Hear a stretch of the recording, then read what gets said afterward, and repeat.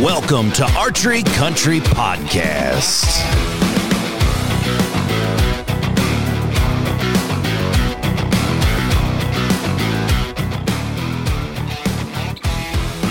Welcome back, everybody, to Archery Country Podcast. This is your host, Big Wade, as we are sitting in today talking about arrows 101. Everything that you could possibly ever fathomably dream about arrows, we are going to dissect in this podcast. So this is one that you're going to want to subscribe to and listen to over and over and over again. And just a little disclaimer is you're probably going to end up switching some stuff on your current build. We have the Master Disaster, owner and operator Jake Slungen, and also one of the mad scientists of arrow build and bows and everything that you could do statistically in numbers, Jason Balach. I mess that up or I get it good? Close enough. He's one of the managers up in the Brainerd location, and he's our numbers guy. He's our guru. He's the one that actually sits and puts pencil to paper and figures it out. I'm not smart enough. I'm dumb. I just do trial by error and then hope that I can remember what the ingredients were. Most of the time, I got to tear the arrow apart to figure it out, and then I build it off that. But today, the very first question to be answered is, why would these three have any idea we're not doctors, we're not fairies, we're full-fledged bow hunter, target archers, killers?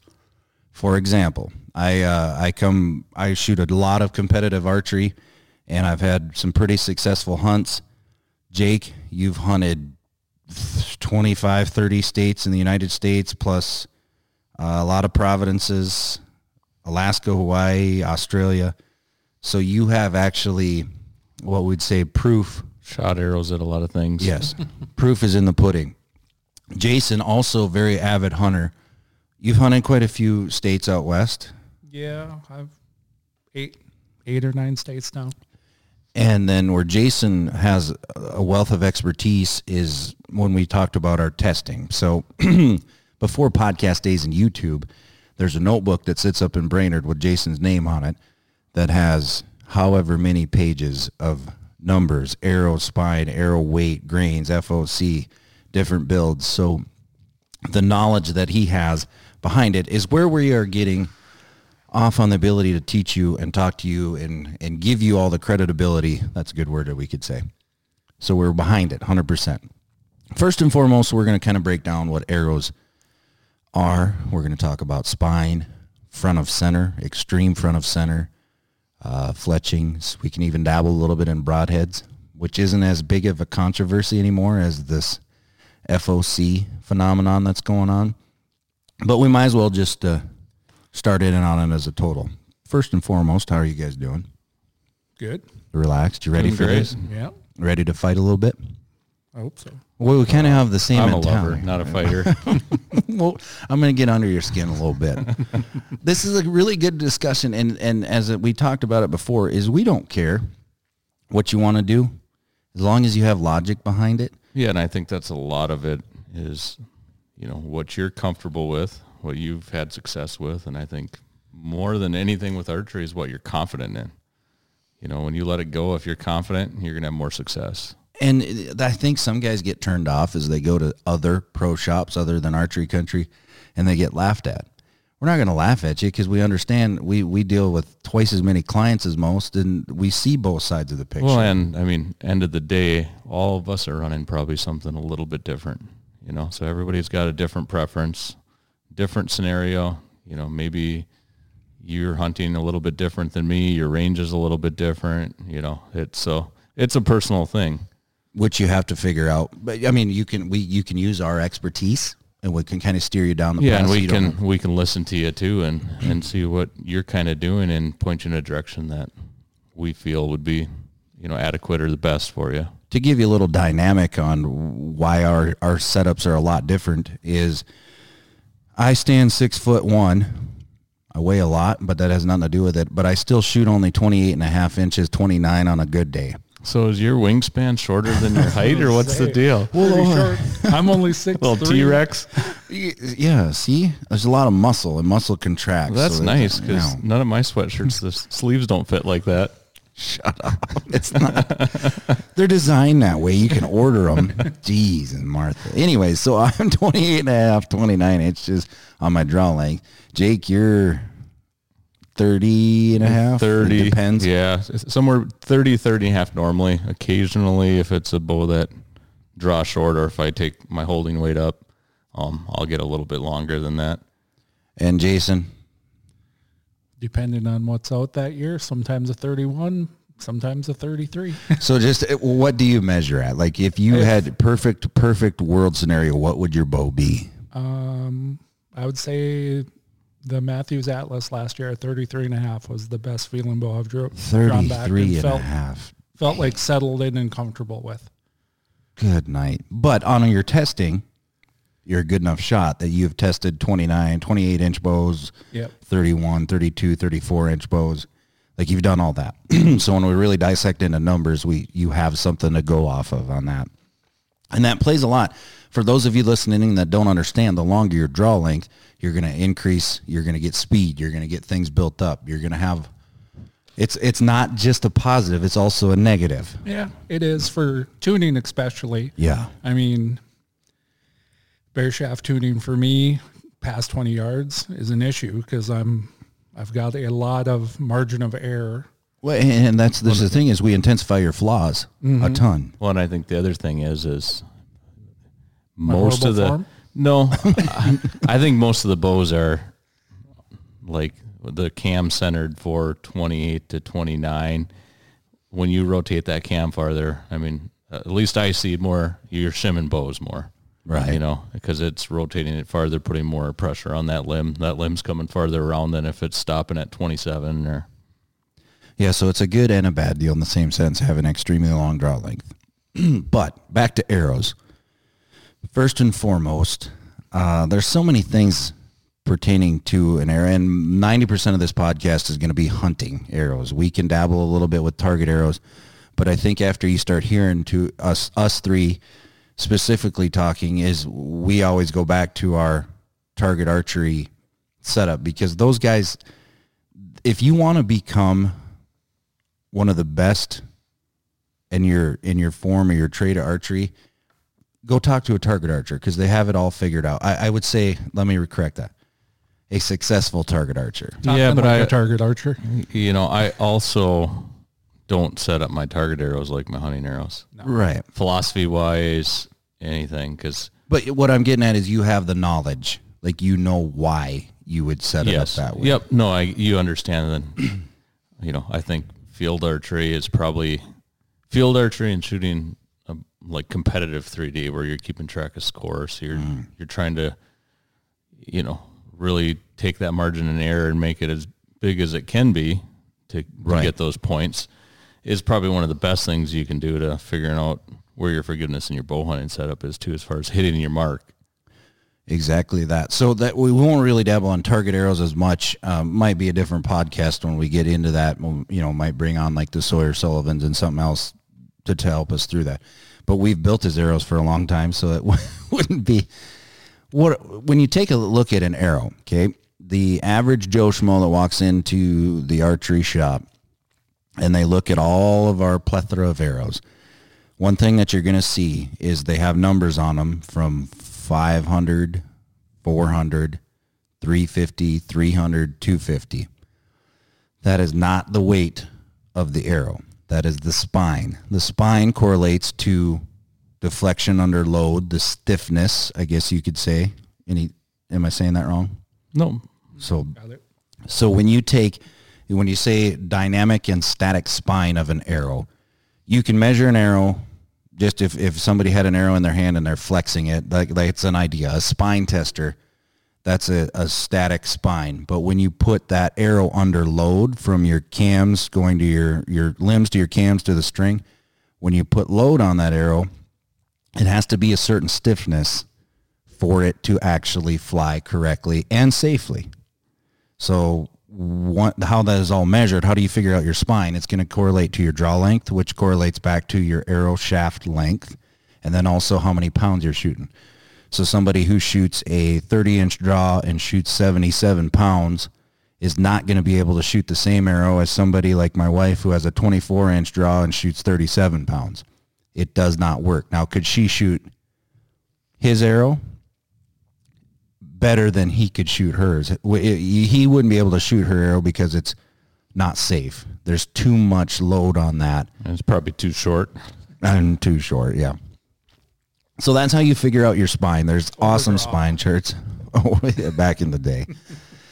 So you have to know your spine. That is the very first thing that's going to come before you pick out your color, before you pick out what you even want as small diameter and so on and so forth. Spine is the number one thing that you got to look at. And if you don't know it, you can look it up on tune charts. And first and foremost, you can just ask us and we can tell you pretty much right off the bat. That's going to help your arrow recover faster and tune the best. Now, the second steps of arrows, and you guys chime in at any time, is there are different diameters. Forever and ever and ever and ever there wasn't, but now the day you go, what were the Easton game getters back in the day? Oh, they would go from over 2219s is what I shot. Yeah, that was super popular one, but they would go from probably like a 1916 in a hunting style up to you could probably get a 20. I think they made them on a 2419 maybe. And that's you're pertaining to everything's based on like a 64 scale. So yeah, the fattest arrows made are 27s, yep, 64s. Yep. That's for target archery. You never hunt with them. And then you work your way down. The smallest arrows on the market is a 4 millimeter, which is going to be a 0.166 inside diameter. Yep. And then pertaining to your spine, because it goes back to wall thickness, on what your OD would be. Okay, scientists, what's 4 millimeter in a fraction form of 64ths? If 27 64ths is our biggest. 4 millimeter, then we step up to a 5 millimeter. Mm-hmm. And then from 5 millimeter to, is 6 millimeter 19 series? 6 millimeter. Somewhere in there. I don't know. We'll just figure it out here. Arrows I shoot are 166 and 204 and 245. So 0.29 on that. All right. So we got, you have your series, 4 millimeter, 5 millimeter, 6 millimeter, 19,000 series, 19 series, 1964s. And then 21, as you were saying, 2216s, 20. There's a plethora. But now you pretty much are down to 3 for a hunting shaft. Yeah, with carbon arrows, which, I mean, there's very, very few guys hunting with an aluminum arrow anymore. A true aluminum arrow. Yeah. There are some arrows out there that'll have a carbon a full core. metal jacket or, Yeah. A T64 we shot, played with. That's a carbon arrow core with an aluminum jacket on jacket. Yep. Exactly. So those are kind of your sizes on that. Your spine is still consistent though, no matter what size arrow you're going to shoot. The only time that you have to worry about your spine, let's say that you've been shooting for 10 years and you're a 60 to 65 pound archer with a 29-inch draw length, you have a 350 spine arrow. You can run that spine for as long as you want, no matter if we're cutting them shorter or longer, until you start adding weight to the front end. Or get extremely short or, right, in the extremes on them. But so let's talk a little bit about that. How do we change the spine of an arrow? How do I make, if I had a 350 spine shaft, if I cut off the front end, the point end of the arrow, I stiffen the shaft. If I add more weight to the point end of the arrow, I weaken the shaft. Yeah, and then on the add more weight to the back end of the arrow, the knock end, you stiffen it. Start stiffening it. Stiffen it. So you can change that. You know, let's say some of our short draw guys that have a 24-inch carbon to carbon shaft, your 350 now automatically changes into like a 280 if you're not doing anything to it. Mm-hmm. So you have to kind of, spine is a big thing. Yeah, and it's super important now too, and as we get into arrow weights later, with all the different spine components, you just can't look at the standard chart anymore and say, okay, I'm 29 inches, shooting 63 pounds, I'm going to shoot a 350, and then I'm going to put this heavier insert in there. Because as soon as you put that heavier insert in there, you're not standard anymore. You know, you're breaking that down. You need to go heavier. Exactly. So that's spine. We might as well, since we're talking arrow. This is where beliefs are going to come in. The biggest thing I'd say in the last year and a half is extreme FOC or FOC builds, which stands for front of center. Okay. Putting more weight on the tip end of the arrow is front of center. So for a long time, we didn't even worry about percentage, but I would say probably for the last 10 years, my percent FOC was around 8, 9, 10. Yeah. Because it wasn't. Arrow was. And now we have FOC guys who are 16, 17, 18, and then we have extreme FOC guys who are 21, 22, 23% of their arrow is front of center weight. Mm-hmm. Now, Dr. Ashby and the reports on that, the Ranch Fairy guy, does he even have a real name? Do you know his real name? Oh, yeah. We'll find it and put it in there. But so they're the extreme FOC. And they also talk about heavy arrow builds, taking your standard 400 grain arrow and now shooting 650, 680, some even more than that with extreme front of center. Their philosophy, and you guys correct me if I'm wrong, their philosophy is you're going to have a lot less wind drift and your arrow transfers energy. Somehow they say the point pulls the arrow. Now, I will sit here, and again, we do not care which way you go with it, or we're just telling you what we've seen. I think that's a bunch of hogwash. I don't think your point pulls your arrow at any time in the transfer if you're shooting at 10 yards or if you're shooting 120 yards. The transfer of energy isn't like a magic, like we talked about before. It doesn't have a propeller, and it's going, okay, I'm going to go from the end of the arrow all the way to the front of the arrow. Now, I am not a scientist.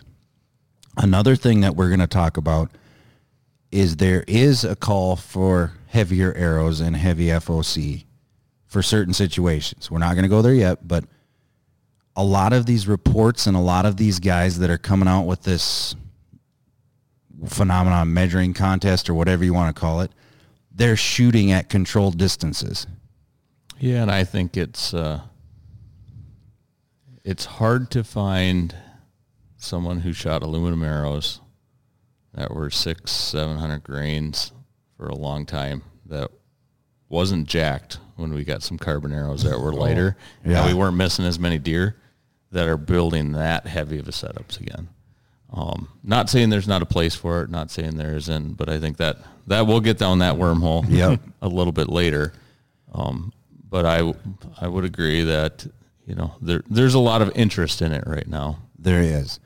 And I had to learn so that I didn't sound like a mannequin talking when guys would come in.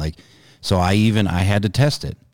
There's a couple 600 plus grain arrows in my basement that will never, ever, ever, ever leave my basement, but I had to test them. I had to see what my inch drop was at 30 yards versus 50 versus 70. To prove to myself what I was trying to relay in a message. Now, for an example, like we talked about situations, if you're in North Dakota hunting over bait and it's 17 to 20 yards, that's a controlled environment. You're not probably going to shoot over that. There is a spot. Yeah, I don't think there's any argument that a heavier arrow isn't going to outpenetrate a light arrow. Every one of us agrees that the heavy arrow is going to outpenetrate the light arrow. It's just going to depend how much velocity do you want to give up for that penetration, and how much do you have to give up for your setup, and how much yardage forgiveness you're willing to give up. Yep, exactly. The thing is so I agree with what you're saying, but okay, so how far past the point of impact do you want to go look for your arrow? Is what I'm getting at. No, I agree with you, and I also think that it comes down to there's been less conversation lately with these heavy arrows about ethical shots too. Right. Like to me, and this is opening up a can of worms, and I know that. Well, but to me, Like, I'm not going to take a shot quartering towards me into the shoulder. Like, you're going to get some heartache no matter what you have for an arrow setup at some point. You know, to me, it's still waiting for a broadside shot, waiting for, quartering away shot, putting the arrow where it needs to be, and my setups are still going to be the arrow that I can put in the spot I want to put it in the most. That's my number one criteria. And the biggest thing is guys will have no problem coming in and dumping a buttload of cash on a bow, arrows, release, but won't spend a nickel on learning how to shoot it or shoot it correctly. And that's, I think, where you're getting is you have to be ethical. Just because you got this mad scientist that tells you to go and get a 650 grain arrow doesn't give you the right to take a head on or a quartering shot or to aim for the shoulder. Because I'll stand here, and Jake can contest, and Jason as well. If you hit the ball joint of a shoulder, even if it's a white-tailed doe, you're going to hear a crack. Yep. And things, you're not going to get you might penetrate a little bit better with a big cut on contact, but and I'm not even going to go as far as saying that you're never going to, with a heavy arrow setup, shooting a cut on contact, that you're not going to go through shoulders, because with the right setups and the right things, you might, but you're still going to have more heartache. Like, you're still going to run into more situations and a higher probability where things don't work out in your favor. Yep. And you're looking for deer that you're not finding. So on the opposite, there's a flip side of that. You are an accurate archer. Even with today's rangefinders, and even if we stepped up forth and had a range-finding sight, like a Garmin, right? There's less chance of mistakes in your yardage. So maybe you can dabble that way, but if you're an avid hunter, you've been in a situation where you may know that trail's at 35 yards, but you don't know when he's standing in the CRP if that's 42 or 47. With your extreme heavy arrows and FOC, 600 plus grains, I can prove to you, we've proved it on paper, at 47 yards versus 42, there's a very big drop. You're saying 10 to 13 inches depending on your speed, where if you're a little bit lighter arrow build, you're going to have a much more minimum drop. You have more room for error. Does that make sense? Yeah, no, I agree. And I think that somewhat we should describe what we're talking about too, because when we're talking about light arrow builds, like 5 years ago, if we were talking a little bit lighter arrow build, we'd have been talking like 350, 370 grains. Like, that's a little bit lighter, because probably the normal was probably 390 to 410 with standard carbon arrows for a lot of guys. Well, now, and none of us are even talking that light. No. Like we're all talking, and we all have our preference. My preference is 430 to 450, somewhere in there. Mm-hmm. And I consider that like a moderate build. Like, not super light, yep, but not towards the heavy side at all. And that's a perfect example for explanation. Okay, every year a bow comes out, it has an IBO or an ATA speed. That's based again on 70 pounds at 30 inches draw with a 350 grain arrow, which works its way back to 5 grains per inch on the arrow. That's on the verge of being like that's this minimum. That's the light side. So 350 to 390 for your 70-pound shooter. That's an extremely light build in my mind. Yep. No, I would agree with that. You may see it in target archery, but I don't think you see it a lot. Like you said, back a couple of years ago, not anymore. I mean, we've seen it there was a time we would see a lot of guys coming in. 15 years ago, 20 years ago, there was a lot of guys coming in. There was even a time when there was a lot of like 57 to 75 grain broadheads on the tip of carbon arrows, and those were probably 330 grain setups. Mm-hmm. And guys were shooting deer and having success with a lot less efficient bows than now too. And that's just the thing is every year that the bow manufacturers keep breaking limits, is we're having bows that can do some scary, cool stuff. not only as a speed, but just efficiency. I think that word gets overlooked a lot, but we're not here to talk about bows, because whatever you decide to do with your arrow, one, you got to be an accurate archer. You have to be ethical, but you also, tuning is a big thing. If you run a 700 grain arrow or a 370 grain arrow, if your bow is not tuned properly, or at least even a half-assed attempt to get it proper, your arrow is going to hit the target sideways. Yeah. Well, then you're robbing everything that you're trying to do anyways. Yeah, it doesn't matter how much momentum you have. If it's not behind the point of the arrow, Yeah, and you've that's lost all your advantage. And that too, like, goes back to when we talked about target hunting setups. Like, my hunting setups, I err towards a stiffer arrow. For one, a little bit easier to get a broadhead to fly on them. But number two, when you hit, I think you lose less energy with a little bit stiffer shaft than if you're too light and things are kind of going a little squirrely on the way in. Now you're saying stiff or weak. Yep. So if I'm on the line between the two, you're edging on the stiff I'm edging side, on the stiff side of my hunting setup. which I think is the best. You can always be stiff. Yeah. Never be too weak. For an example, going to target archery for like our indoor arrows or even 3D control distance, we're talking 150 to 220 grain or a spined arrow. That's super, super stiff. Not talking about the Eastons, the aluminums, because that's a whole different ball of wax. But like if guys say you can't tune an extremely stiff arrow, then obviously you've never shot an extremely stiff arrow. Yeah, and I think you got two totally different objectives when you're target shooting and when you're hunting. Yeah. Like, for me, when I'm target shooting, like, on arrow build, like, I want it to bear shaft tune. I want it, like, to feel good about everything and fuzzy and warm, that everything's perfect. But at the end of the day, I play around a lot, and I'll take an arrow build that maybe doesn't tune perfect but groups better at times over something that, like, is the magic tune. Where on your target bow? On my target bow. Okay, yep. You know, because all I care about is the group size there with a field tip. You know, that's the only thing that matters. Oh, absolutely. Group tuning is like the final step. Yep. Especially on our field bows. Yep. And then, you know, but when we're talking a bow hunting setup, you know, that becomes a different thing, because the bear shaft tuning becomes more important in my eyes. Because if you want to have the ability to shoot different broadheads, you know, to, you know, shoot a fixed head, to shoot a mechanical head, to kind of switch back around, you know, like, the perfect tune through the paper and all that stuff, I think becomes a little more important.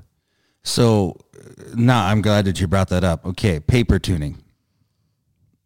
Paper tuning is a really good start, but there's more to it for bow hunters, in my mind, especially fixed blade bow hunters. There's more than a paper tune. That's another worm. Because, I agree 100%. Yep. Shooting your broadheads. Yep. And then I'd say the other thing that is a big mistake that I see is everybody's scared to waste any of them. Yeah. So they take one out of their pack, they shoot one broadhead out with their field tips. If it hits good, they're good. And I don't know how many different times on fixed blade setups where I have 3 or 4 fixed blades out, one of them flies great.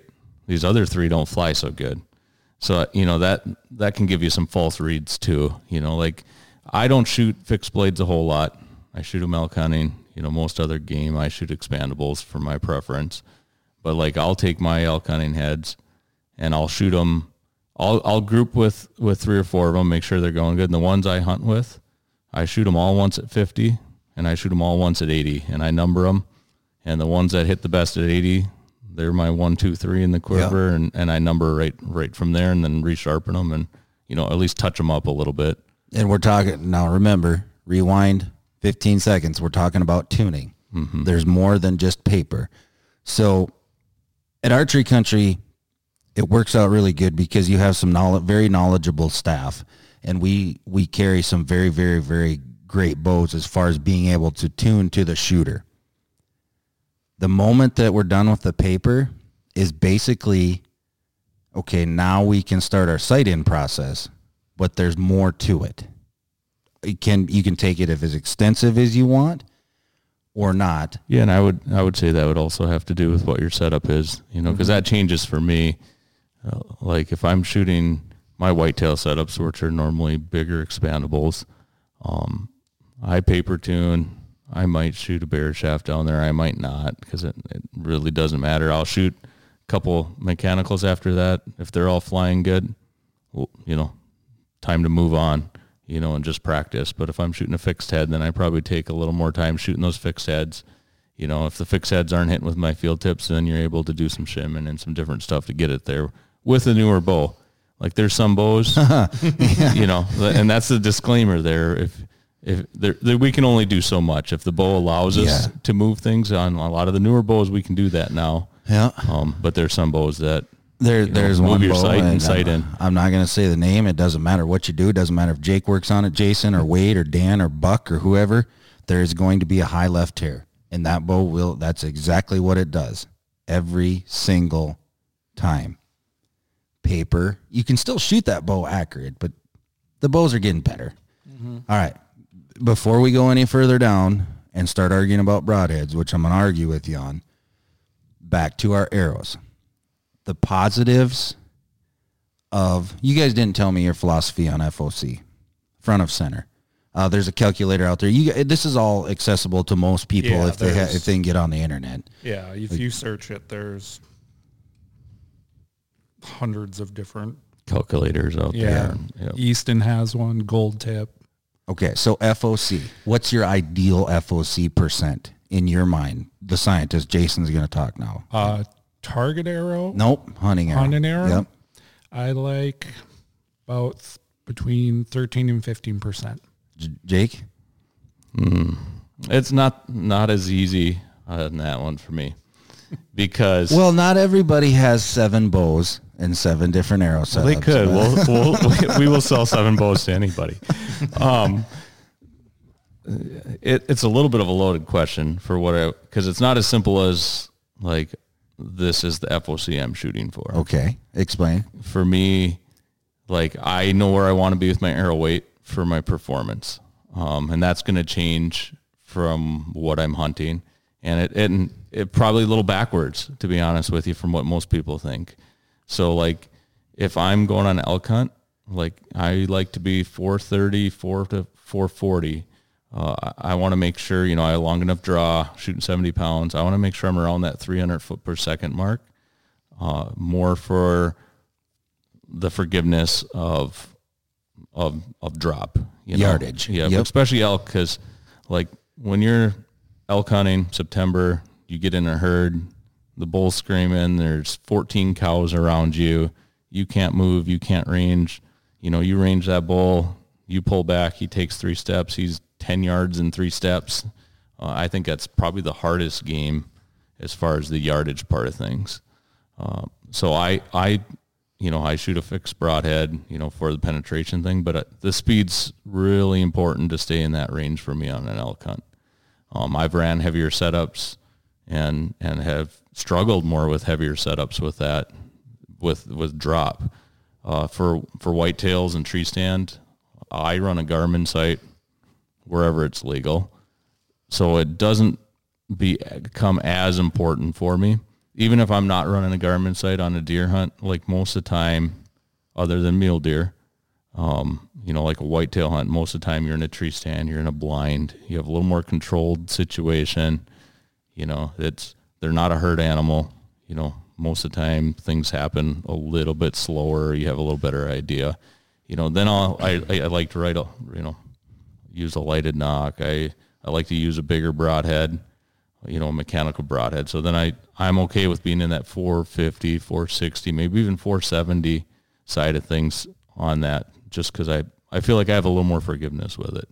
Now that goes back to the FOC side of it, is knowing that I want to be in those certain areas with my arrow weight. To me, it's probably more important to have the arrow shaft I want to shoot for durability wise than going super light and not having as durable of a shaft and bumping my FOC up to do that.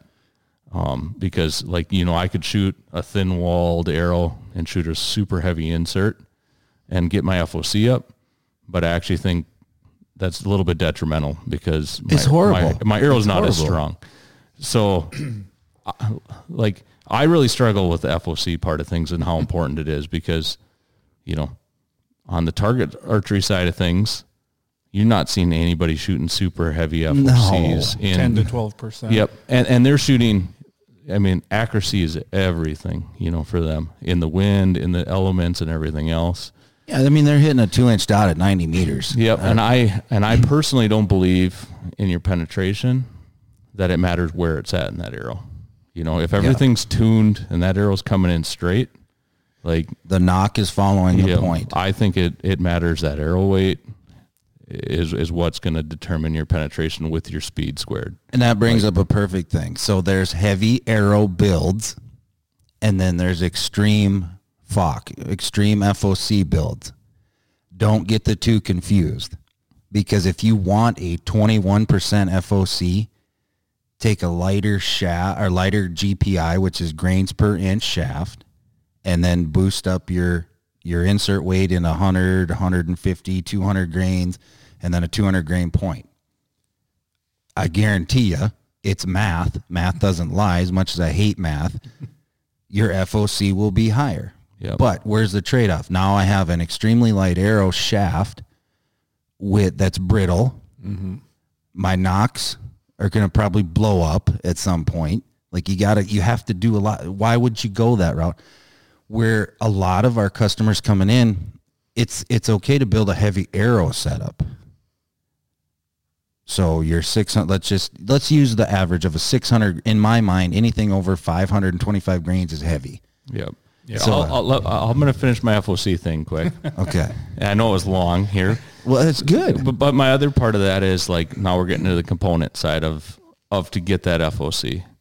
Like I also think that's a balance. Like, like I want to have a component that's strong. That's number one. Yep. I want to make sure that it's not going to bend when I'm hitting stuff, if I'm practicing with it, if I'm hitting an animal. But at the same time, I'm not going to have a super heavy component because it's going to get me out of the weight range I want to be in. So that also, Gotcha. That also is where I'm doing that, and I'm actually shooting close to the same setup for both elk or whitetails, playing a little bit with the component, a little bit with the arrow. So you really don't say, okay, I want 17% FOC. You don't. You're not building your setup for FOC. I'm building it for total arrow weight, more total arrow weight, and a strong setup to do that. If I can get durability. Yep. And I'm going to err towards, if I can do that with a little higher FOC, I'm going to do it. But I'm not going to take my strength of my arrow, the strength of the components. I'm not going to deter those to make FOC higher, and then the other thing is like, for me, like I really like to shoot a lighted knock. So that I think a 204 diameter, you get a better component for a lighted knock than a 166. Mm-hmm. So that also determines that a little bit. And 204 would be equivalent to your 5mm or like an Easton Axis or a Victory RIP TKO. That's a 204 diameter. The RIP TKO, any of those. Yep. I mean, my go-to is the RIP TKO for the durability and component wise of it. Yep. So I guess, there's my FOC thing a little bit. So, and again, like I still think it comes down to whatever you're confident in. If you're confident in a 22% FOC and you're having success with it, great. Like that's the arrow you should be doing. Mm-hmm. But I think it's also like understanding why you're in those areas, Don't just follow a trad. Don't follow something just because it's cool or you see some celebrity hunter do it. Like just break down a little bit of knowledge. A 10-minute conversation at the pro shop, then you would understand where you want to be.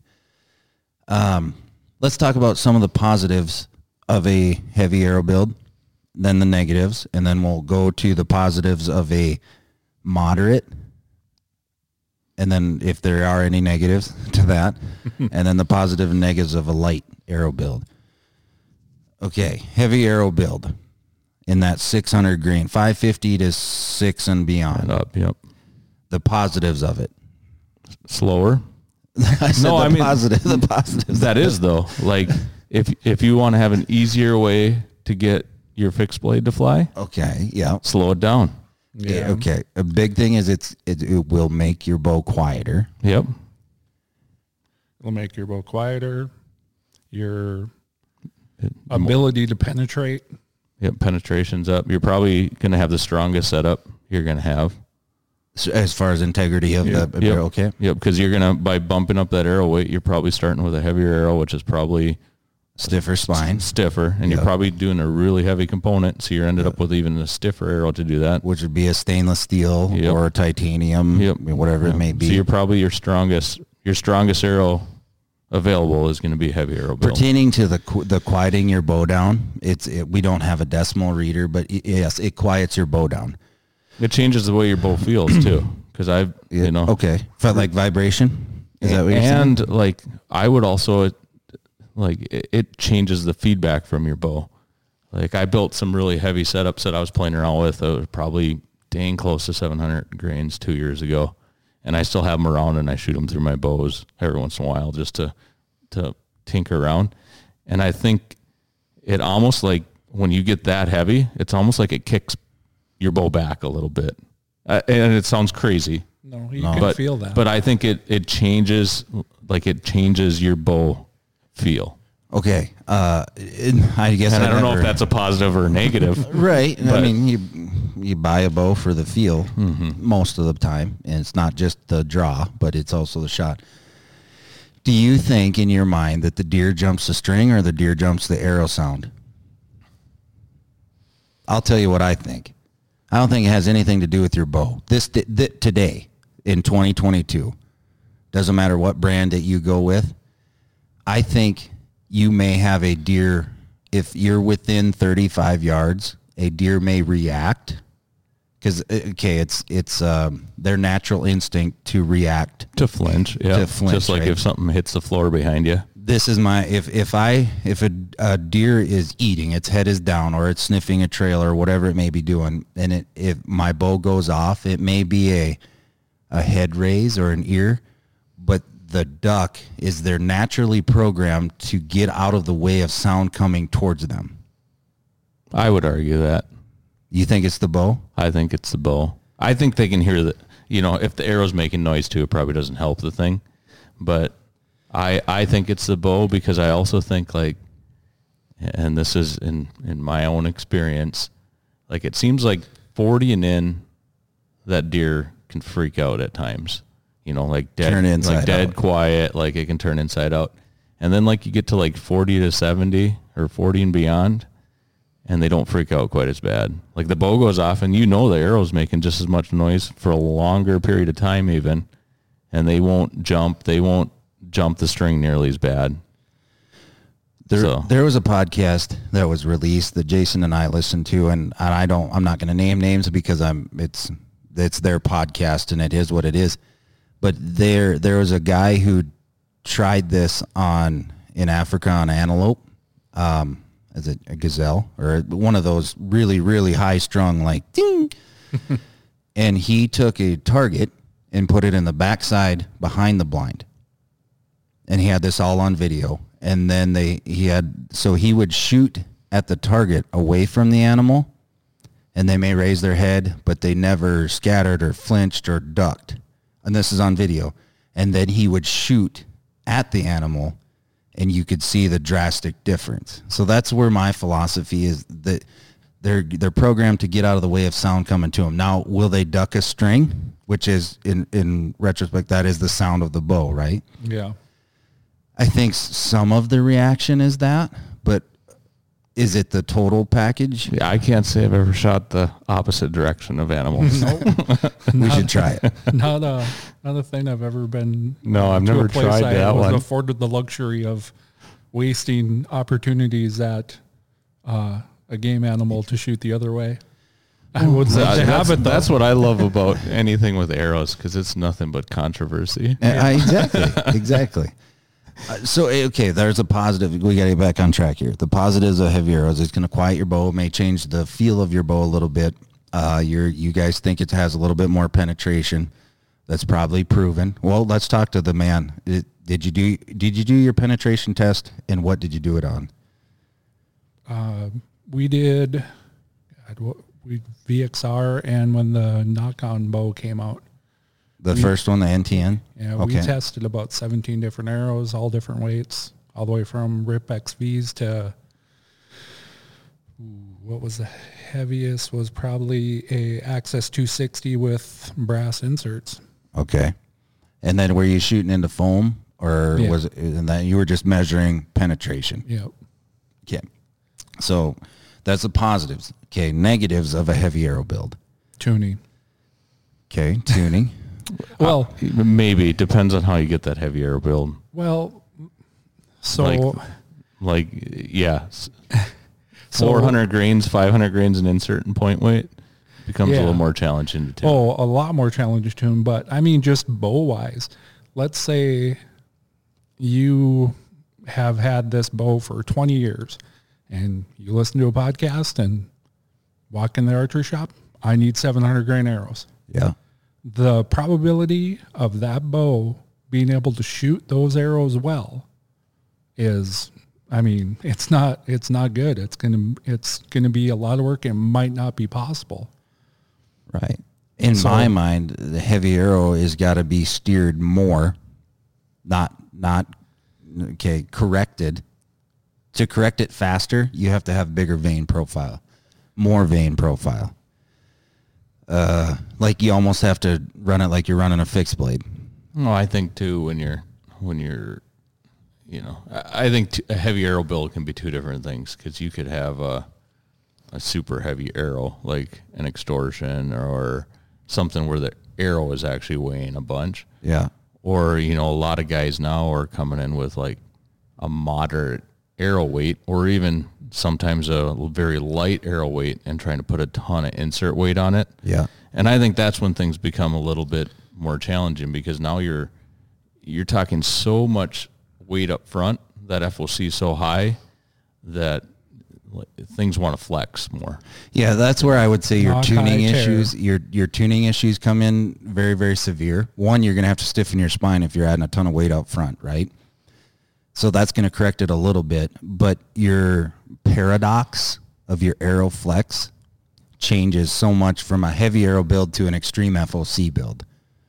Two different animals. Yeah, and I think it's just, it's just touchier. Your room for forgiveness is probably a little less, so it's going to take some more messing around, and it's probably you're going to have a bunch of money into arrows to do this, right? Like it's not and going a ton of time testing. Yeah, no, and I think that's just one of the things that people should realize with that too, is that you're going to get more penetration with that heavy arrow build. If that's what you're looking for, quieter bow, all those advantages. And you're that's saying that because it carries momentum or kinetic energy? Yep. It's going to, you're going to have more kinetic energy. No. You're going to have more momentum. Okay, More momentum. More momentum. Yep, you're right. I know what you're saying there because of the speed square. Yeah. But you also, I think your tolerance for the time it's going to take monkeying around, and then also the investment, because you're talking, more expensive components. You're talking more This would be a arrows. negative thing. I don't even know if it's. I mean, it is a negative if you don't want that. If you're going to enjoy the messing around with it, maybe it is. Yeah. It's Oh, fine. gotcha. Yeah, could but be just both so ways. that going into it. That's the biggest thing. I know this is the guys who are really into that or go down that rabbit hole. They're willing to go down that rabbit hole very deep to get the results. Yep. And you have to be. They're in it. Yep. And You some- have to and be that's fine. really willing Yep. to go down that rabbit hole. The tough part is when someone has 6 arrows and 6 of this component that they want to shoot, Yeah. and it's that heavy, and that might not be possible in that configuration, and they don't want to go farther with it. Well, your chance of hitting that right on the spot, there. I mean, when you're talking those extremes, there's no charts to go off of, Right. and everything is so finicky that you don't have as much room to play. So your chance of hitting it right on your first time just goes down. And I think another negative one of the biggest negatives about a heavy arrow or extreme FOC, which correlates to a total arrow weight heavier, is your room for error on yardages. If you're a 35 and yard and under whitetail hunter or hog hunter or overbait where it's regulated, then you can get away with it. If you go even, I would argue against that, because like I think there's a lot of room for error between 20 to 35 yards. So you're arguing in my favor, but you're just shortening the yardage down. Yeah, I think like to really not be giving up anything or much on the forgiveness side of yardage. Yeah. Like you got to be a 20-yard shooter, 25-yard in shooter. Like you start talking a deer coming through and you don't know it's 27 or if it's 20 or if it's 23 or if it's 32. If you're shooting a 700 grain arrow, yep, and you're off 5 yards, it's probably over. Yep. Yeah, you're missing. So there's a negative on a heavy arrow build is you have to be within a certain yardage or know your yardage exactly. Also takes a hell of a long time for that arrow to get there. Yeah, and back to the yardage thing, we'll get to that. But, archery is a game of inches, yep, and it's all about distance. I mean, that's what makes archery harder than shooting a rifle, because a rifle, obviously there's a lot of things different, but probably the main thing is ballistics. Like, if that deer's within 300 yards and you're holding the crosshairs dead center on its chest, you're probably going to kill that deer. You're not worried about yardage a whole lot. Well, archery is a game of 5 yards, 3, depending on your setup, 3 yards, 7 yards, whatever it is, to have that air of. Here's an example for you. Okay, on there's 3 left of those arrows that I built that are extremely heavy. There's 672 grains total. They are completely loaded up with a lighted knock. They got a big 3-inch vein on it. They have a 125 grain point with a 100 grain insert. Like it's a big heavy arrow build at 60 yards. And I have pictures that I can attach to this if people want. At 60 yards, being off 5 yards on my pin was a 12-inch drop. 12 inches on your mule deer size and under animals or big white-tailed buck in the Midwest, you didn't hit the animal. So, and I don't want this to sound like this is a rip on heavy arrows or whatever else, because like I truly believe like whatever you want to shoot and are comfortable with and confident in, and there's an advantage to heavy arrow. Like that's what you should do. Last year, not last year, but the last year I'd shot a heavier setup for out west. I had a big 6-point bull come up, and there was probably about 35 elk in this alfalfa field, and they were coming up over this rise, and the only thing I had to hide behind was a little sagebrush. And I'm hiding behind this sagebrush, and I got elk coming everywhere around me. This little 5-point comes by, hooks this cow. She runs past me, and I can see this 6-point come up, and I draw my bow, and he was probably only low 20s, and I guessed him for probably, he was probably 22, and I shot my 30 pin at him because I was in the heat of the moment and everything going on, and he was uphill a little bit. I one-lunged him, kind of went in his backstrap, and I was after that elk for 2 more days watching him, laying around, could never get close enough for a shot again. Well, later that fall, me and Brandon were out in South Dakota shooting the same setup, and there was 2 good mule deer in a winter wheat field, and I told Brandon they were there for like 4 days, never came out of that winter wheat field. And I told Brandon, I said, I think I know where they're going to leave. Give me 45 minutes to get around them. I'm going to get down in that creek, just go walk out in that field. I'm sitting there. Here comes these, there was a bunch of does with him. Here comes these 2 bucks. I pull back, I shoot, and I shot. I thought I hit the mule deer. Yeah. And I can't remember the yardage. Maybe it was 35 yards or whatever. Shot him. The other buck walks by me at like 20 yards. They go up the other hill, and I'm watching through the binos, and I'm like, oh my God, there's no blood on that animal. And I misjudged the yardage again and shot right underneath him. And both of those animals, if I would have been shooting, and I was probably shooting 550 grain setup, 575 grain setup.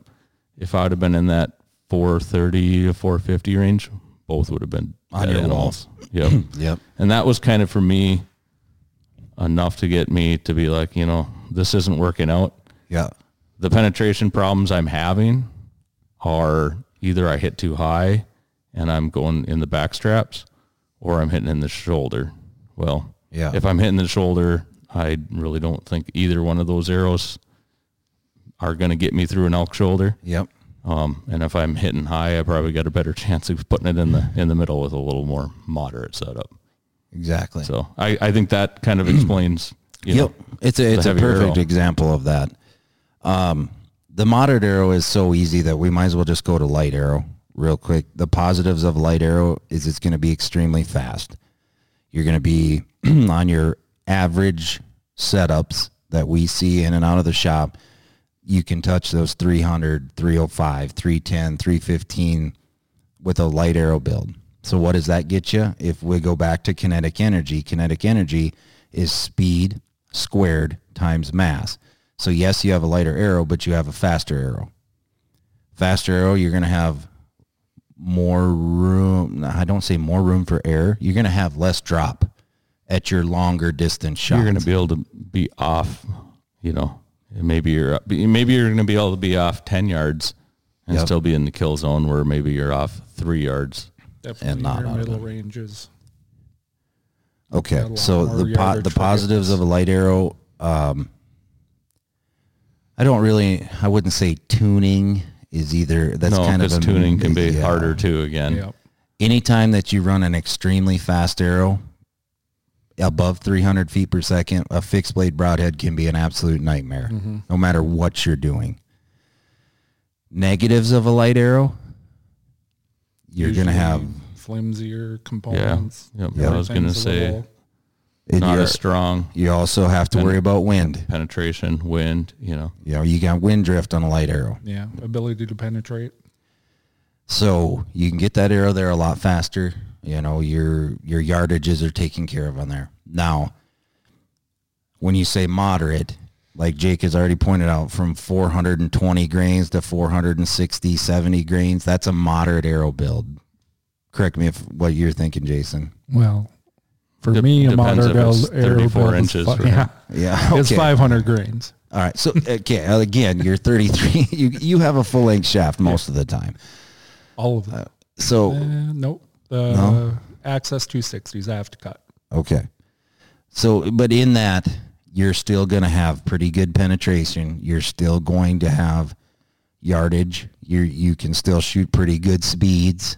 You're if you're running a smaller diameter arrow, it can buck the wind a little bit better. And I think your component, you can still run some very high quality components, but not being too heavy. For most of us in the shop across the board, besides two guys that I know, and we also have a very accomplished traditional archer up in Brainerd, we're all between 410 maybe and 480 on the standard. The reason the three of us are on this podcast, and nothing against the other guys, is we take it to a completely different level. Just looking around right now in Jake's shop, there are however many arrows built.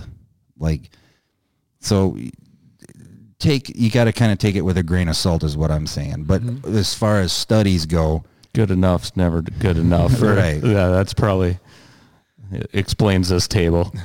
so the positive, there's not a lot of negatives to a moderate arrow build, and there's not a lot of, they kind of just a neutral Well, and I think setup. and I think some of it too is what is your goal and what kind of hunter are you going to be? Because if I was in the whitetail woods and I was never going to shoot over 25 yards, I'd probably bump up to a 500 grain arrow.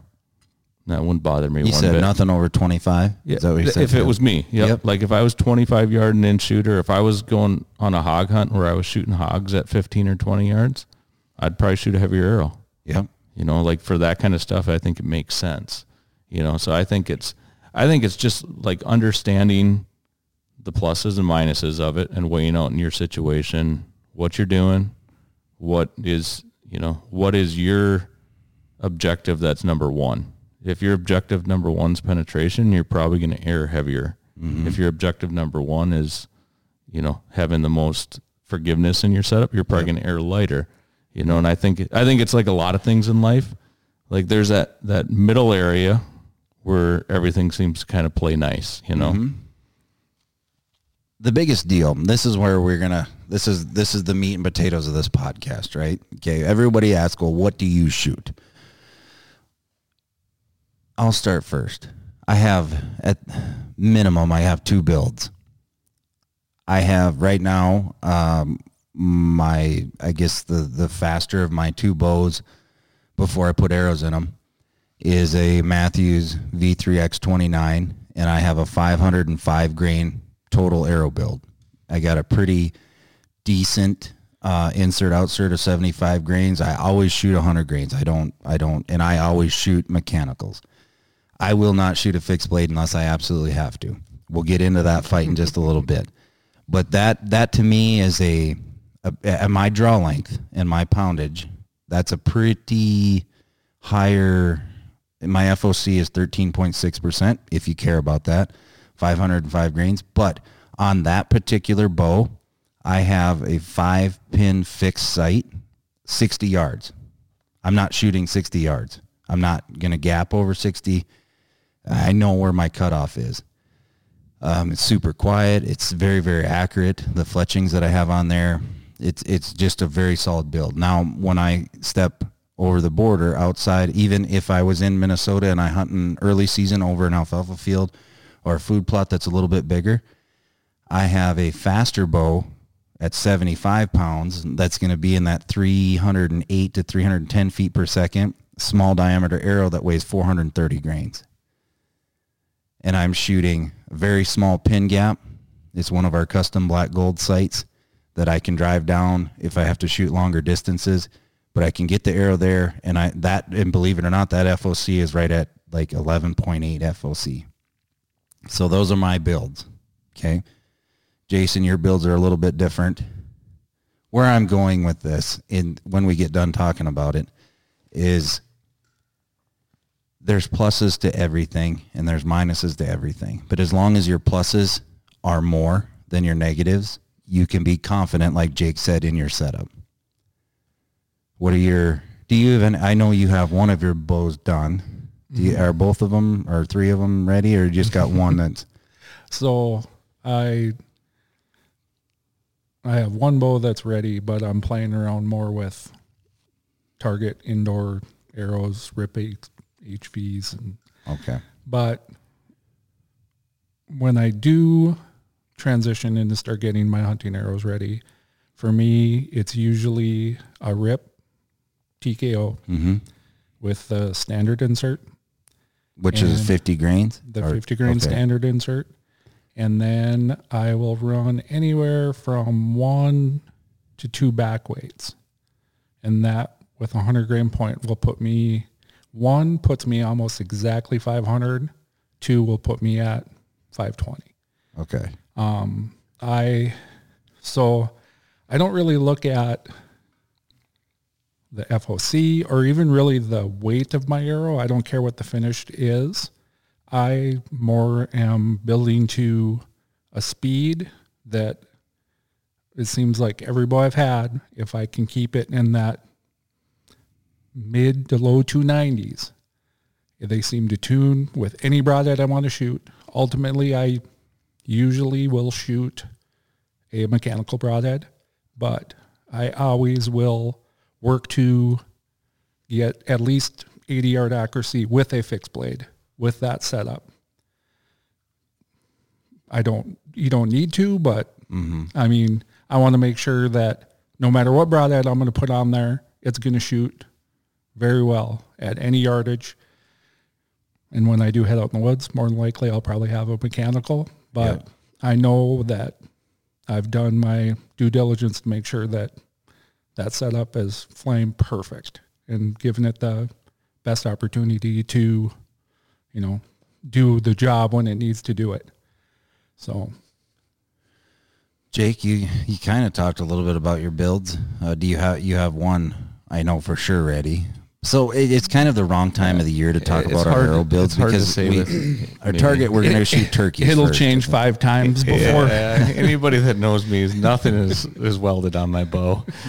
So that's It could change, and a lot of it will be what transpires and what I end up doing this fall. Yeah. I'll for surely, do a couple different states for whitetails, so that'll probably be my main focus. I don't know if I'll do any other out of state stuff other than that this fall.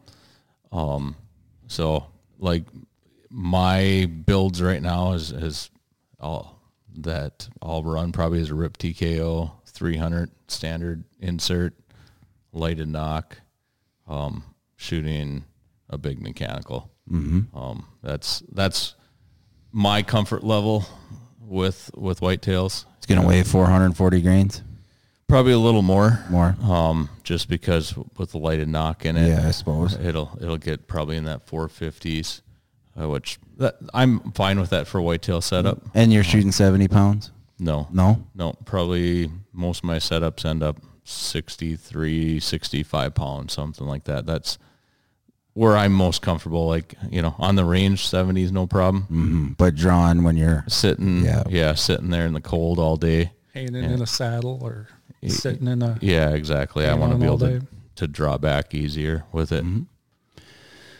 So let's dabble. We got 2 segments left of this that we haven't covered. Let's talk broadheads, and then let's talk fletchings on how to steer this arrow, or we can go vice versa if you want to. The reason I said broadheads first is because I'm going to fletch my arrow different for whatever broadheads I'm going to shoot. You guys dabble with fixed blades. I don't. I've tuned them just because I got put to the challenge, if I could, which it does take a little bit more time. They fly different, but I can figure it out, and most of your archers can. There's no right or wrong answer for anybody listening. If you want to shoot a fixed blade, by all means, there are some phenomenal fixed blade broadheads out there.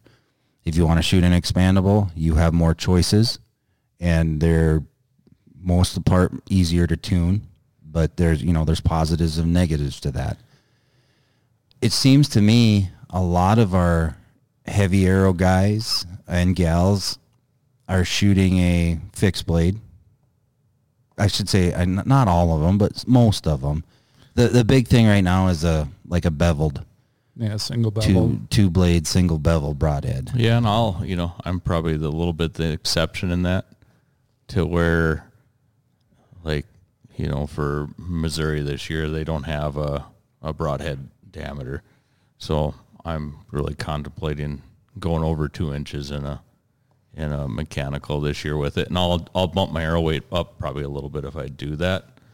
So you have more momentum when your bigger expandable robs a little bit of that energy. Yep, exactly. Where, shooting a single bevel or a cut on contact type tip, I don't feel like I need quite as much arrow behind it because I don't have... Well, and it's proven. quite the resistance. We all have our spouse all shoot, and they've been successful. When you're shooting lower poundage, less kinetic energy, less momentum, shorter draw lengths for the most part on women, anytime we lower that speed down, I say hands down a cut on contact fixed blade broadhead. Yeah, and like my wife's had really good luck with cut on contact heads, and also has had really good luck with small mechanicals. She shot a red stag with a small mechanical, no problem, and she shot quite a few deer with them too. And I still probably have her shoot more her fixed heads than anything else, but I don't think. I think it's sizing that broadhead for the setup too. And like you're saying, a lot of people don't understand that if you go back and listen to our Grim Reaper podcast, there's different size mechanical broadheads. There's, because all of Grim Reaper are over the top, meaning the blades come back. There's Rage broadheads where it's a slip cam design. They fold, back to it. And then your G5, your Mega Meats, and your whatever else that we carry on that. They're different ways that they work, but they're also like a 2-inch or 2-inch plus mechanical is different than an 1 3/8. Well, I mean, it's, try to push a knife that's a 1/4 inch thick through a hunk of meat and try to push a hatchet head through. It takes more energy the bigger it is. Yep. So that's another thing to look at when you're shooting mechanicals is there's different setups for different things. If I was going on an elk hunt, I have absolutely no problem bringing a mechanical on an elk hunt. Or if we went up caribou or even moose, bear, some thicker, big, robust animals. But it's a smaller, like a Grim Reaper Pro Series, which is an inch and 3/8. And I, for me, like I would shoot either. I err towards a fixed head, and probably just because I feel like I have a little more options on quartering angles, or like on an elk, if you call an elk in and he's like coming face on at 10 yards, I know that's that brings some controversy too. Take the front shot. I mean, most guys are taking a front shot like that, but I think that's in a situation where that fixed head's going to help you out too. Going to be beneficial for sure. I think it's no different than the arrow, is knowing your setup and making your choices on your shot angles and what's going on with that too. And I know we're being safe right now, and people are going to say, "Okay, Wade, you went out and you said you'll never shoot a fixed blade. Why?" Here's the reason. I'm robbing accuracy with a fixed blade. I have to worry about wind in North Dakota. I don't want a fixed blade out there causing drag and, deterring from where it's going to. And then also, I'm pretty adequate on making sure my shots are good, but I mess up. I messed up 2 years ago. If you want to listen to that podcast, the story's there. I like an animal to bleed. I want a big, huge entrance hole and a big, huge exit hole. Sometimes a fixed blade, in my mind, my opinion, you're going to have less blood to follow. Yeah, no, absolutely. And the reason I shoot big mechanicals for deer is I don't aim tight to the shoulder. I think when you're aiming tight to the shoulder, if you go forward at all, so if you're forward at all, you're in the shoulder, and then you're going to have a bad result. Yep. I pull back 4 inches, 5 inches off the shoulder, and I try to shoot them through the lungs. Mm-hmm. And we were just talking about sometimes deer jump string, or sometimes deer go forward, or, deer don't stand still like a 3D target. Nope. Like when you're just starting to, the buck I shot this year, I was just squeezing the trigger off. Yeah. And he's just taking a step forward, and I ended up one lung in livering him. He didn't go 50 yards and he bedded up, and I found him. Because you had a big, huge wound channel. Yep. And he would have, he would have died either way with a small mechanical, with a small fixed head. But with that fixed head, he probably would have made it farther before he got sick. Yep. And it probably would have been less blood to follow. Right. And that's, for me, that's the reason I shoot a big mechanical, because I feel like, worst case scenario, if I hit him through the guts, I'm going to find that deer. If I hit him between the two shoulders and below the back straps, if I'm smart and I'm patient, I'm going to find that deer. And I think that changes or becomes a lot tougher with a small fixed head. Yep. It does. But I'm not saying I have no problem. I shoot fixed heads for elk because I know I'm getting more penetration with them. A perfect example. This goes against everything that I just said, but we have a very good customer. His daughter, they have an extremely heavy arrow build. When I say extremely heavy for her, she started this whole process at 35 pounds. Now she's shooting 45. But when she started 35 pounds, she had a 670 grain arrow. 670 grain arrow. A huge 200 grain cut on contact, single bevel, fixed blade. She's shot 5 deer in the last 5 years and is blown through, and she's shooting at that time. 30 pounds was the first 2 deer, and then worked her way up. Still, 45 pounds is not a whole lot. A pretty efficient bow. There's the controversial argument, like proving me wrong. She's blown through every animal. She's found every animal within 100 yards. Minimal blood on some, yes, but the arrow was laying on the other side. And these are all whitetail. She has never, ever taken a shot on any of those animals over 17 yards. So she didn't have to worry about huge drop in her arrow. It was still maintaining speed, still carrying that momentum to go through. The thing about fixed blade is they have to be sharp. Yeah. Well, that's any broadhead. You know? I mean, your mechanicals are usually hidden blades, and like your tip, but I don't know. You have to have a sharp, but that's so that for the guys that like to shoot fixed, there's a perfect story for you. My wife, she shoots a fixed blade, less poundage than some, but it works. She hasn't got the penetration that we talk about the fixed blade gets you, but she's 24.5-inch draw and 37 pounds. That's just what it is. You're not going to get it. Yeah. And my wife's done a lot of hunting with me, and it's always been like, how can we get as much speed out of her bow? Because, especially mule deer hunting and things out west, becomes such a challenge at low draw weight, low or short draw length. And, that's where I think, a smaller or moderate size cut on contact in, like a kudu head or something, like a 2-blade with 2 small bleeders is a great one. Cause then I believe you can drop that arrow weight down a little bit. You can still keep that. Or if you want to keep it heavy, you just got to know the limitations of your setup. I mean, it comes down to a little bit of personal preference there for sure. Yeah. My wife's shooting her first deer this year. Actually, I was very impressed. I had pictures where I was drawing on them to where's the kill zone. Yep. We had done techno hunt, which Wade got his target panic from. And when we were driving home, this was her first year that I took her out deer hunting. We're driving home from that, and she's like, what does vitals mean? And I was like, ooh, we're going to start from scratch here. Yeah. So, but took my wife out this year. She shot her first deer. She missed it once. It actually came back into the food plot when another deer came. She took a shot. She was very excited after missing the first one.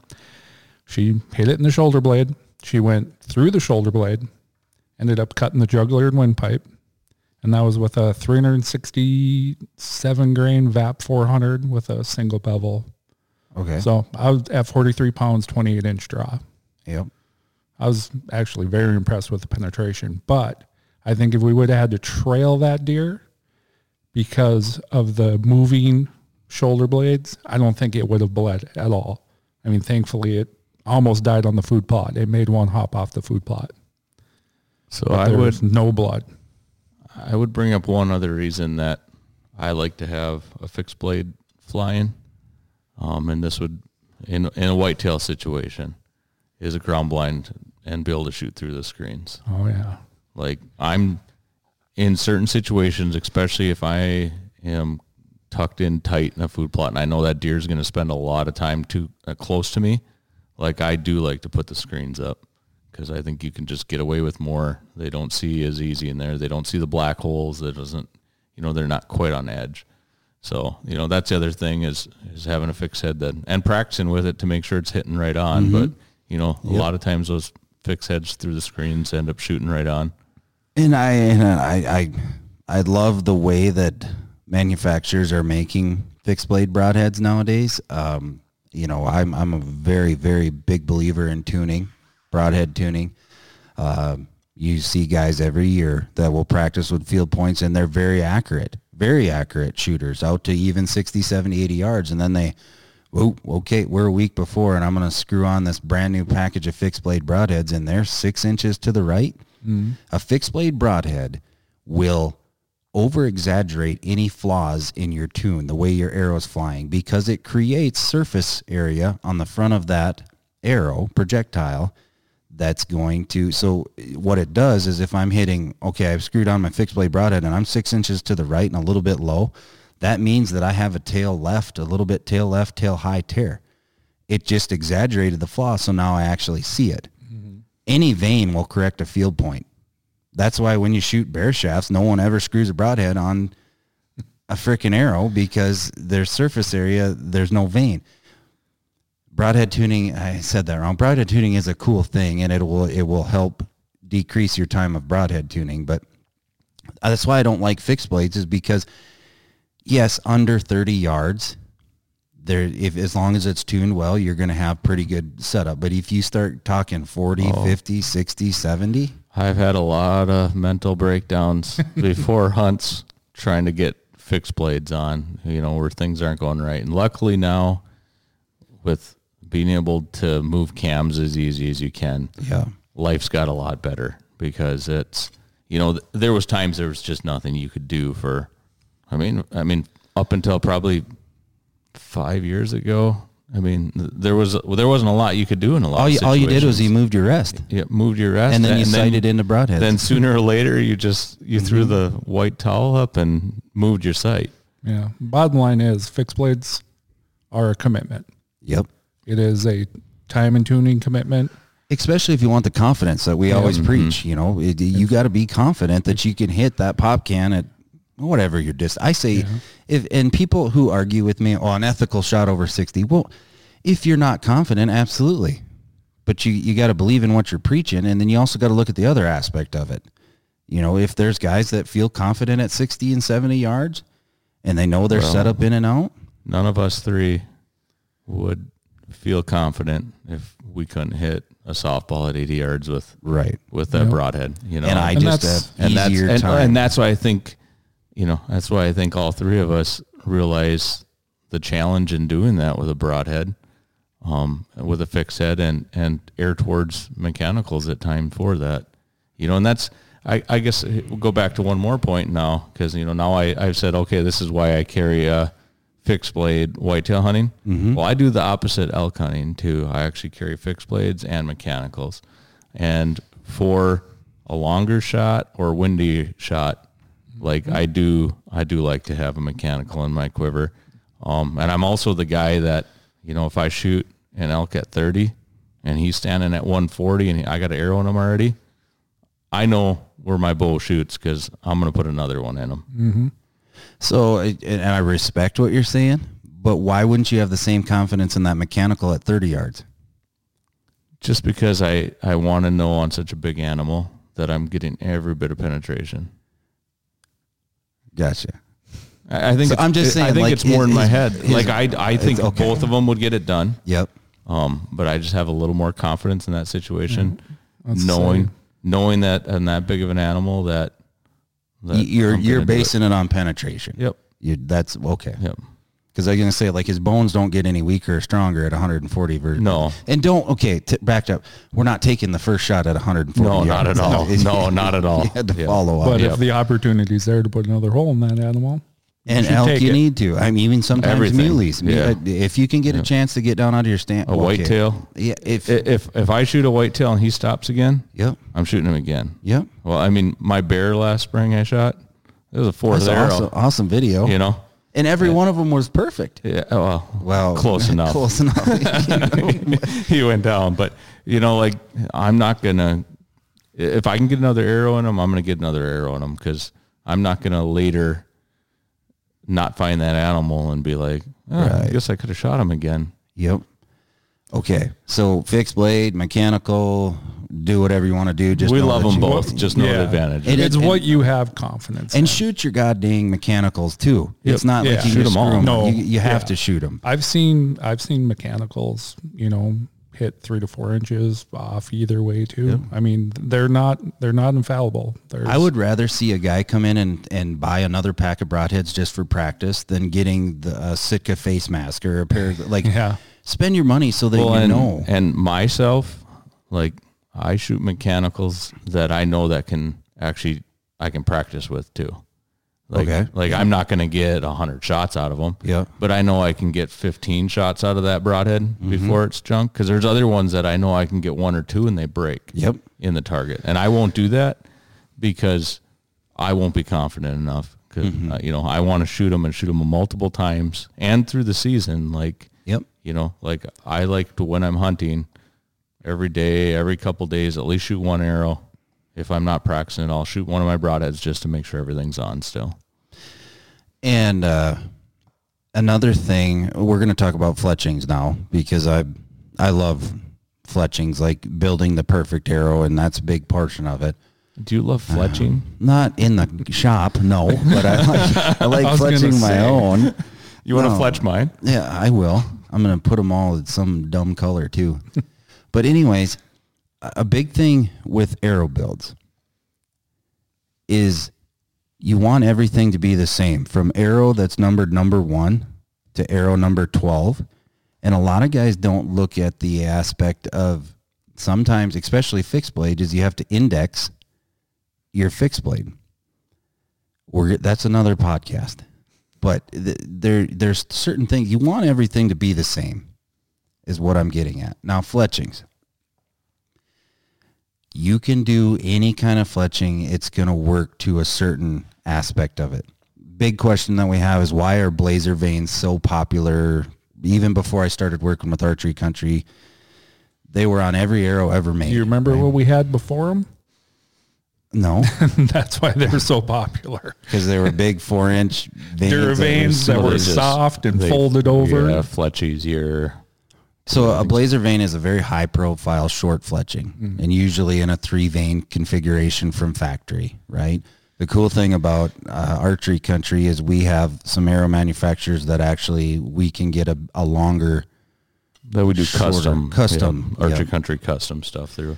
So there's nothing wrong with blazers. There are certain vanes on the market that are quieter. There's also certain vanes on the market that are stiffer. Your vane is a very, very big part of your arrow build. You could spend all of this money and have a super heavy arrow or a moderate arrow or a super light arrow. And if you don't take and look at what the vane configuration is, you're really not doing anything for steering. The steering wheel is the vane. It corrects the arrow, because an arrow doesn't fly. Even if we shoot a perfect bullet hole at 8 yards or 8 feet or wherever it may be, your arrow still moves. Look at a slow motion video of an arrow. That vane, putting rotation on that arrow, making it spin faster, more rotations per foot, is going to correct that arrow. So there's a ton of different options. You can get custom fletch, you can get factory fletch. Yeah, and I think too, like maybe a good way to approach this is, kind of like the heavy light arrow thing. So, what happens when your vane's longer? What happens when your vane's higher? The longer your vane is, the more drag you're going to have. Mm-hmm. The higher profile your vane is, the more drag you're going to have. Shorten it up. I think, the 2-inch vane being high profile and short, I would say the biggest advantage of that was it fletched is easy in the 2-inch. But the high profile, gets to be more interference with the rest. Yep. Hit your cables more. So those are your other things. Lower profile you have less wind drag, but you have less steer. Mm-hmm. So that's why you're going to see target archers for outside setups in the wind, having shorter, smaller vanes. Yep. I think if you're going to shoot fixed blades, if you're going to do a 3-fletch configuration, you run a 3-inch vane with a helical or an offset, whatever it may be. I would even lean towards the area of 4-fletching if I was going to set up that. Mechanical doesn't need as much, but you still need some steering on there. You can run a little bit smaller. That's where blazers kind of come in. Mechanicals, they fly really good, and we can custom fletch them. We also have arrows that are already fletched. You don't have to wait for them, that are custom. And then we also have blazers. There's a plethora of options on that, but it's things to look at. And we can't skip over knots. You've said multiple times in this podcast, lighted nocks are very, very cool. They're a phenomenon, and I think we carry some pretty good products where they're durable.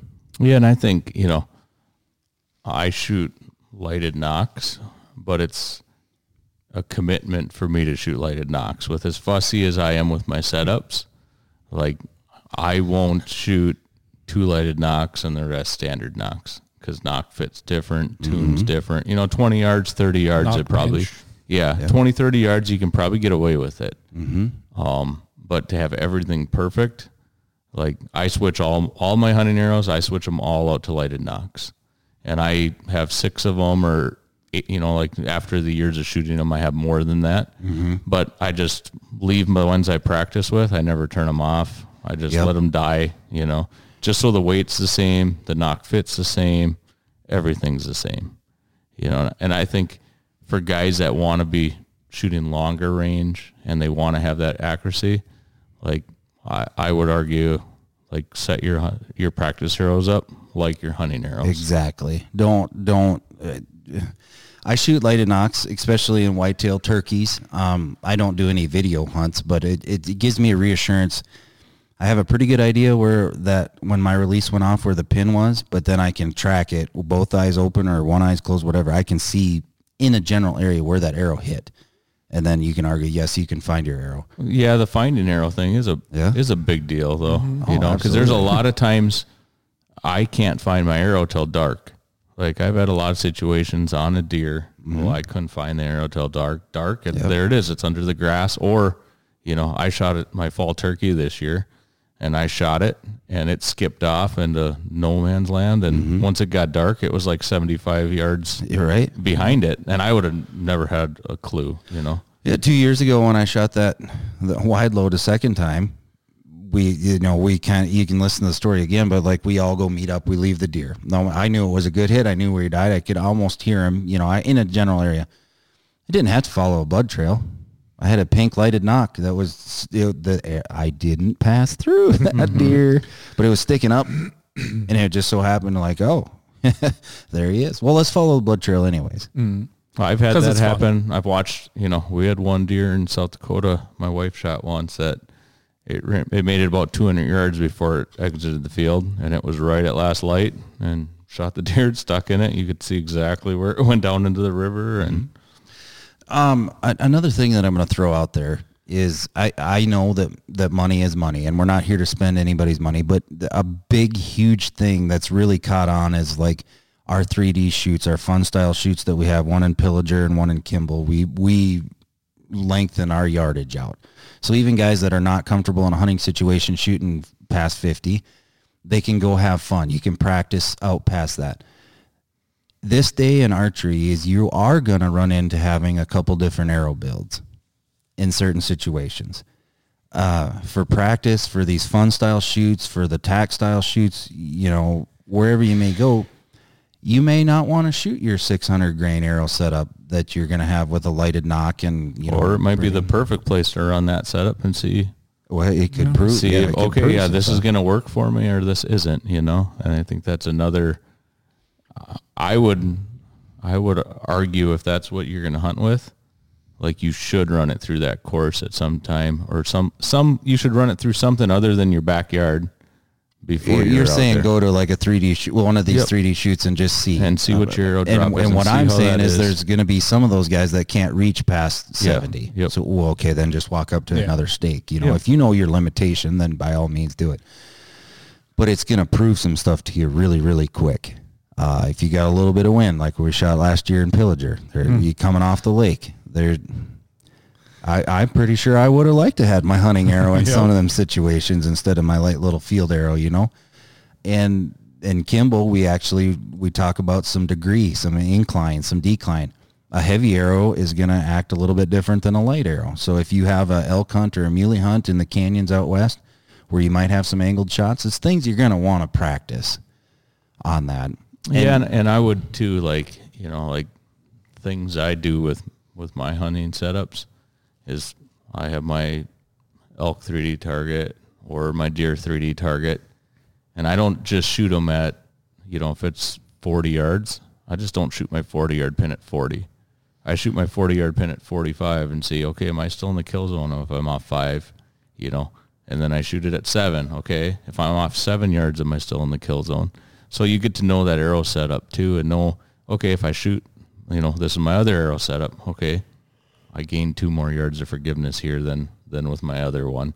And I think it also helps not just in like, I can screw up this far, but, I'm sitting in my deer stand and I have a single pin sight and I've played around and I know that I got 7 yards. Mm-hmm. Well, I might put my sight pin at 27 yards now instead of 20, and now I can shoot from 32 yards and in and still be in the kill zone. So I think playing around with that setup and figuring out where your ballistics are, what's going on, that's the only way you get to know what works for you. And it's I completely overlooked that, and I think sometimes is like us three sitting here, that's a perfect example for guys that pin gap. If you're running a fixed pin, even if it's a driver, let's say you have, like on our custom black gold, there's 4 pins, 20, 30, 40, 50, and you stand at 43 yards. And are you pin gapping? Or are you holding high with a 40? You need to put yourself in that situation so that you are more confident. Yeah, I like to figure out how I can screw up more and still have success. Yep.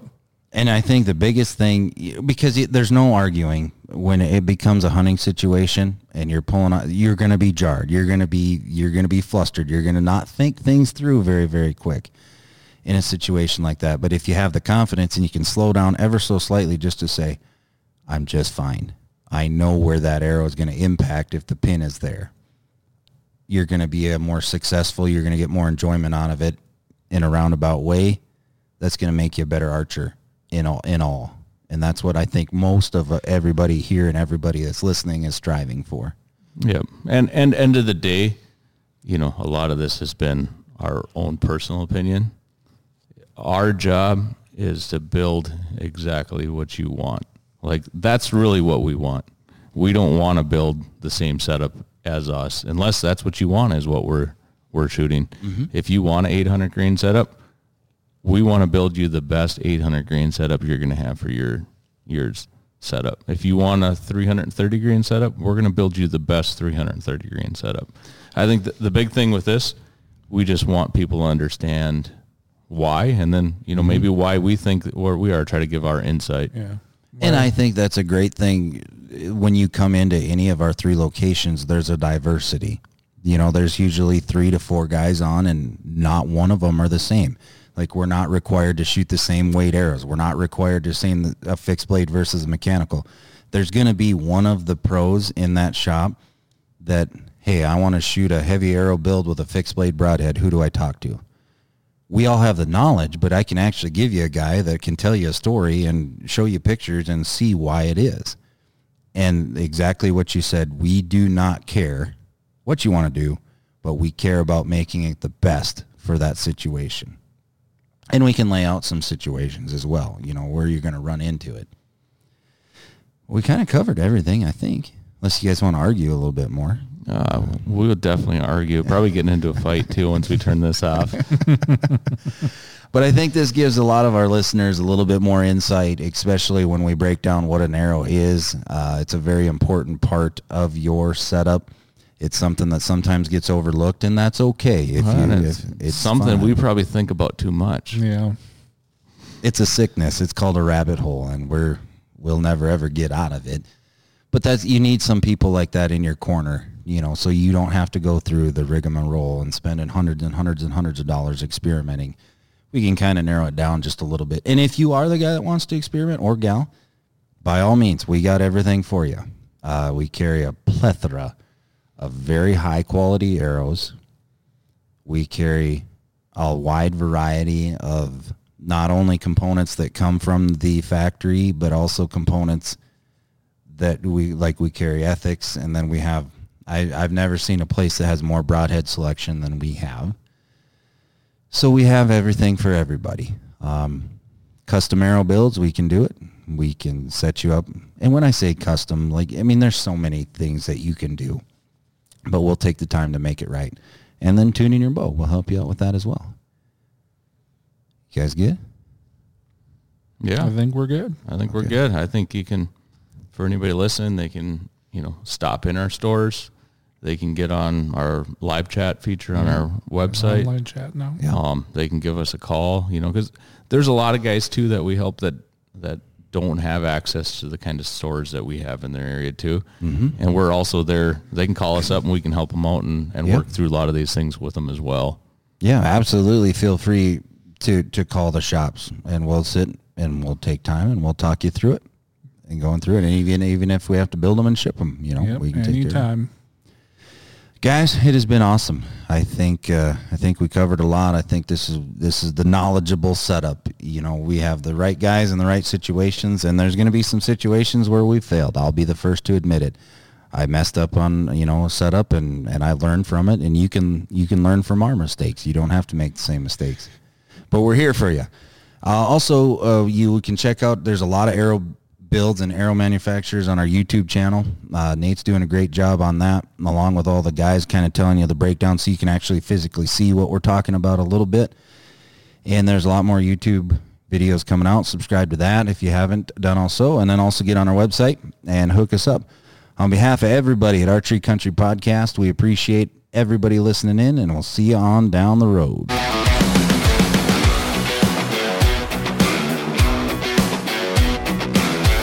Thank you for listening to Archery Country Podcast.